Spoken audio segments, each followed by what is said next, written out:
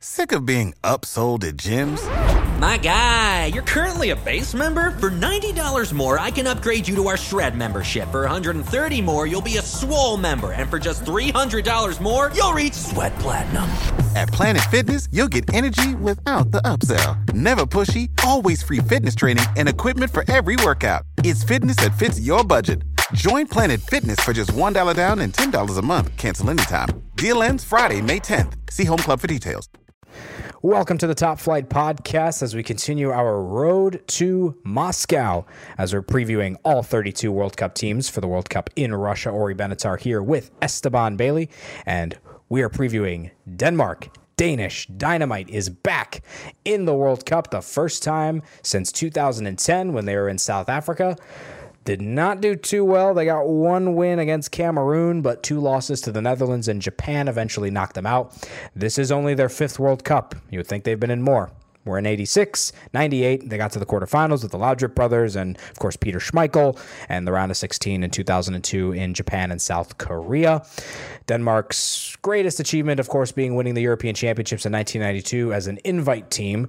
Of course, Yugoslavia could not play in that tournament, so Denmark was invited to be that 16th team, and they ended up winning the whole thing. Denmark was able to qualify for the World Cup through the playoff. They beat Ireland in the playoff to make it into the World Cup, and now they're back, and they've got some pretty good talent, Esteban. They're no slouches. No, they are not. I mean, that's not even... We can go by Christian Eriksen, who's one of the great number 10s in world football. We can look at Kasper Schmeichel, the Premier League winning goalkeeper for Leicester City in 2016. Simon Kjær, who's one of the great defenders in La Liga. Thomas Delaney, a great midfielder. Nicholas Jorgensen, a very talented attacker. Andreas Christensen, a very talented young defender in Chelsea. Daniel Vaz. Nicholas Bentner, he might come back. Who knows? Maybe not, but I hope so. For the Lords out there. That was my next question. Is Nicholas Bentner going to another World Cup? He scored in 2010. I pray every night that Nicholas Bentner could come back and play at the 2018 World Cup. It would be so amazing. He would not even get off the bench, and I would still be super happy to see the Lord in flesh and blood. I hope so. I'm just thinking about the possibility of Nicholas Bentner and Paul Pogba being on the same pitch together and having a go at each other. That'd be incredible. Yeah, I mean, the other strikers for Denmark, Yusuf Poulsen's had a pretty good season with Red Bull Leipzig, 23 years old, helped them finish second in the Bundesliga last year. Andreas Cornelius and Atalanta, pretty solid young striker. So take a look at Denmark's schedule. They're going to open up the tournament on that beautiful 4-game Saturday on June the 16th. If there's anything better in the world, it's having 4 World Cup games on the same day, not happening simultaneously, because then you have to do the double TV action. So Denmark playing Peru on June the 16th, then play Australia on June the 21st, and then you've got a little reunion match on June the 26th, Christian Eriksen against his Tottenham teammate goalkeeper, Hugo Lloris. Yes, it's going to be a very interesting group. I mean, Denmark has a very, very, very straight path to get to the round of 16. Peru is a good team from South America, very strong, but not as strong as Brazil or Uruguay or some of the top teams in South America. They're certainly the worst team to come from South America in this World Cup. And Australia, they barely qualified from the Asian qualification, and their pedigree in the World Cup, while they have some great Tim Cahill goal highlights, they're not exactly a superpower when it comes to the World Cup. Now, the French game, that's going to be the tasty one, the most exciting one. France is going to go all out. They're going to try to beat this Denmark team into the ground, and Denmark, they're very good at counterattacking, as we saw against the Irish in the playoff. Christian Eriksen can really dominate a game like almost no one else in this tournament. He's very exciting. They have a lot of interesting, very technically sound, but also very mobile midfielders that can make the game really tight and very tense for most of these teams. So I'd be very curious to see how Denmark is able to perform. I'm curious too. And Denmark is always one of those teams, whenever they get into a major tournament, that you're just like, okay, I'm curious how they're going to do. They didn't get to the Euros in 2016 after getting knocked out in the group stage in 2012, where they actually beat Portugal in that group, losing to Germany. And no, they beat Holland in that first game. They lost to Portugal and Germany in 2012 at the European Championships. And this is going to be their first major tournament since that Euros in 2012. It's been a while since we've seen Denmark in the big stage. They weren't at the World Cup last time out in 2014. They made it in 2010. They didn't make it in 2006. So you would expect with, this much talent that this Danish team would be appearing in these tournaments more, but now you're sort of in the position of like the 1998-1992 teams where you have a Schmeichel in goal, Kasper Schmeichel, not his father in any sense of the word. I mean, he's a very, very good goalkeeper. 31-year-old Kasper Schmeichel, he's very solid. He's not a bad keeper. He's a Premier League winning keeper just like his dad at Man United. But you have a midfield with Christian Eriksen and William Kvist, two very good players. Not the same as Michael and Brian Laudrup, and you don't have a striker the likes of Jon Dahl Tomasson, but Josef Poulsen is not bad. So this and Denmark we also team have forgotten about an X factor in Kasper Dolberg, a star from Ajax, who is a very talented. He was being linked with teams like such as Real Madrid and Barcelona, but he stayed at Ajax and has had a slightly mediocre season. But he still has a lot of talent, and he might be a surprise addition to this Denmark national team. Only 20 years old. He will be turning 21 on October the 6th. So I mean, with this group, I'm seeing Denmark as a potential Cinderella.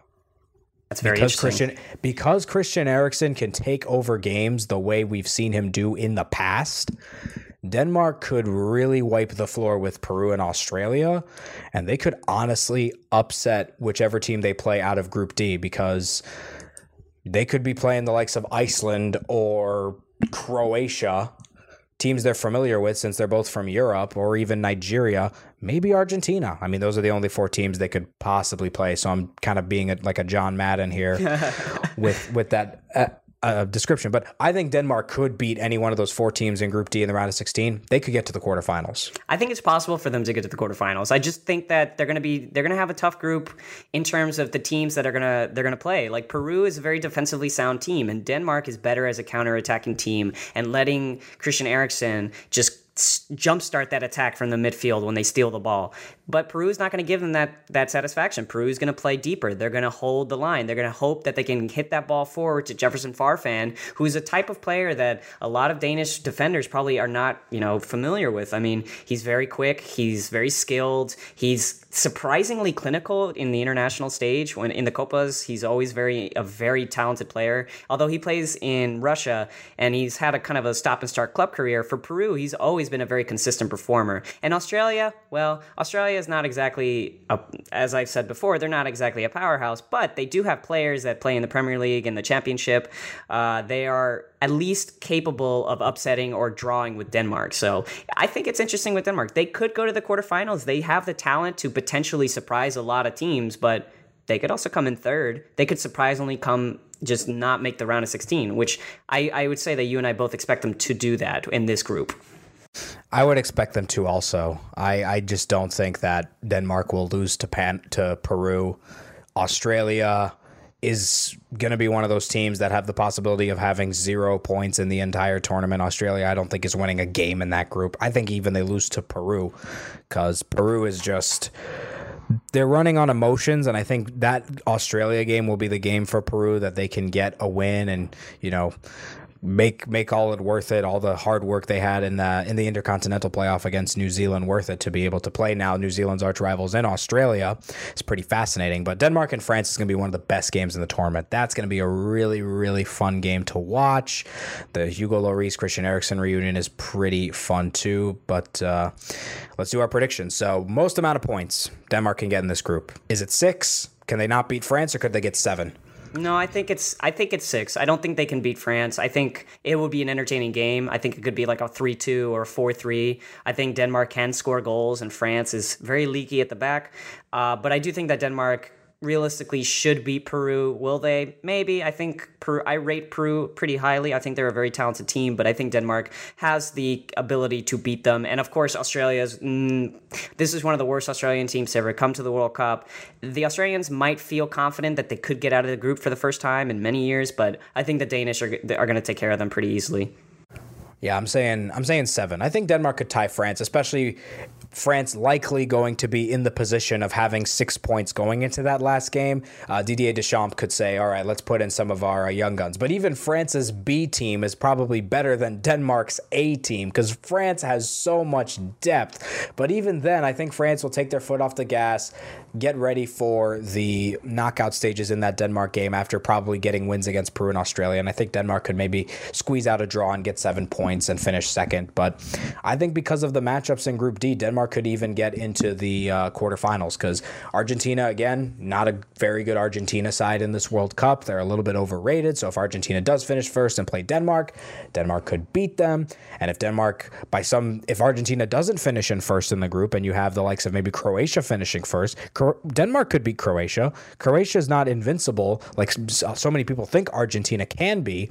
So I think Denmark could get to the quarterfinals possibly. I think it's in the cards. I think you could be right. I think it's possible for Denmark to surprise everyone, but that's the key word. I think it would be surprising for Denmark to get out of the round of 16 because I do think that Nigeria, Iceland, and Argentina and Croatia, one of those 4 teams, whomever they play, I think they can beat Denmark. Denmark is not a pushover, but I don't think those teams would see Denmark as a pushover either, and I think they could beat them. I say round of 16 is realistic for them. Yeah, round of 16, probably the likely spot for this Danish Dynamite team. We'll see what they can do. They've got 2 friendlies before they start the World Cup, playing June the 2nd against their arch rival Sweden, and then against Mexico on June the 9th in Brøndby after their trip to Stockholm. And then they open up the tournament against Peru as Denmark is back in the World Cup. And we will be continuing our road to Moscow. Make sure to check out all the previews for all 32 of our World Cup teams. And we'll be releasing them throughout the days before the World Cup as we continue the Top Flight Podcast, Road to Moscow. Save big on brunch for mom, all in the Kroger app. Get 16-ounce packs of flavorful Angus 90% lean ground sirloin for $4.99 each with a digital coupon. Then buy 2, get 2 free on 12 packs of delicious Coca-Cola, Pepsi, or 7-Up, all with your card. Shop these deals at your local Kroger today, or tap the screen now to download the Kroger app to save big today. Kroger, fresh for everyone. Prices and product availability subject to change. Restrictions apply. See site for details.